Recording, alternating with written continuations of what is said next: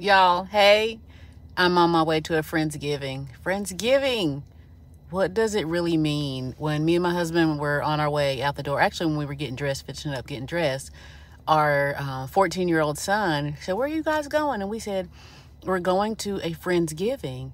And so without even thinking about it, I said Friendsgiving, and he immediately said, "What does that mean?" And so it had me stop and have to think and explain. And my husband jumped in and he started explaining, and he was explaining it in a way of a potluck. And so we ended up saying, all right, it can be a potluck, but it doesn't have to be a potluck.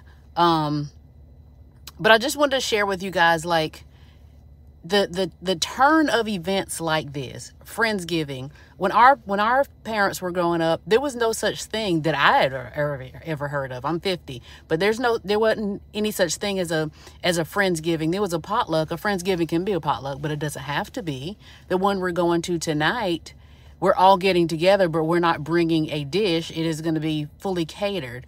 So my message to you today is take time to explain these more modern things to your kids instead of assuming that it's like a thing, because it's not a thing for them. But this thing in particular, Friendsgiving, is such an interesting concept. It's such a cool concept. So think what that said to him, because I could tell when I was explaining, it's where, you know, you want to spend your holiday, your Thanksgiving with your family and friends, but you can't go to everybody's house all day long like we typically do. So in recent years, there's this concept of Friendsgiving, where you get together with your friends first and then you spend the holiday with your family.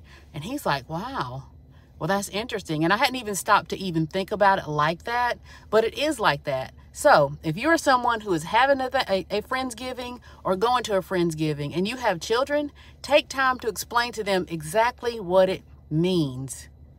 And let the what's the word I'm looking for? The new tradition carry on. Y'all have a good one.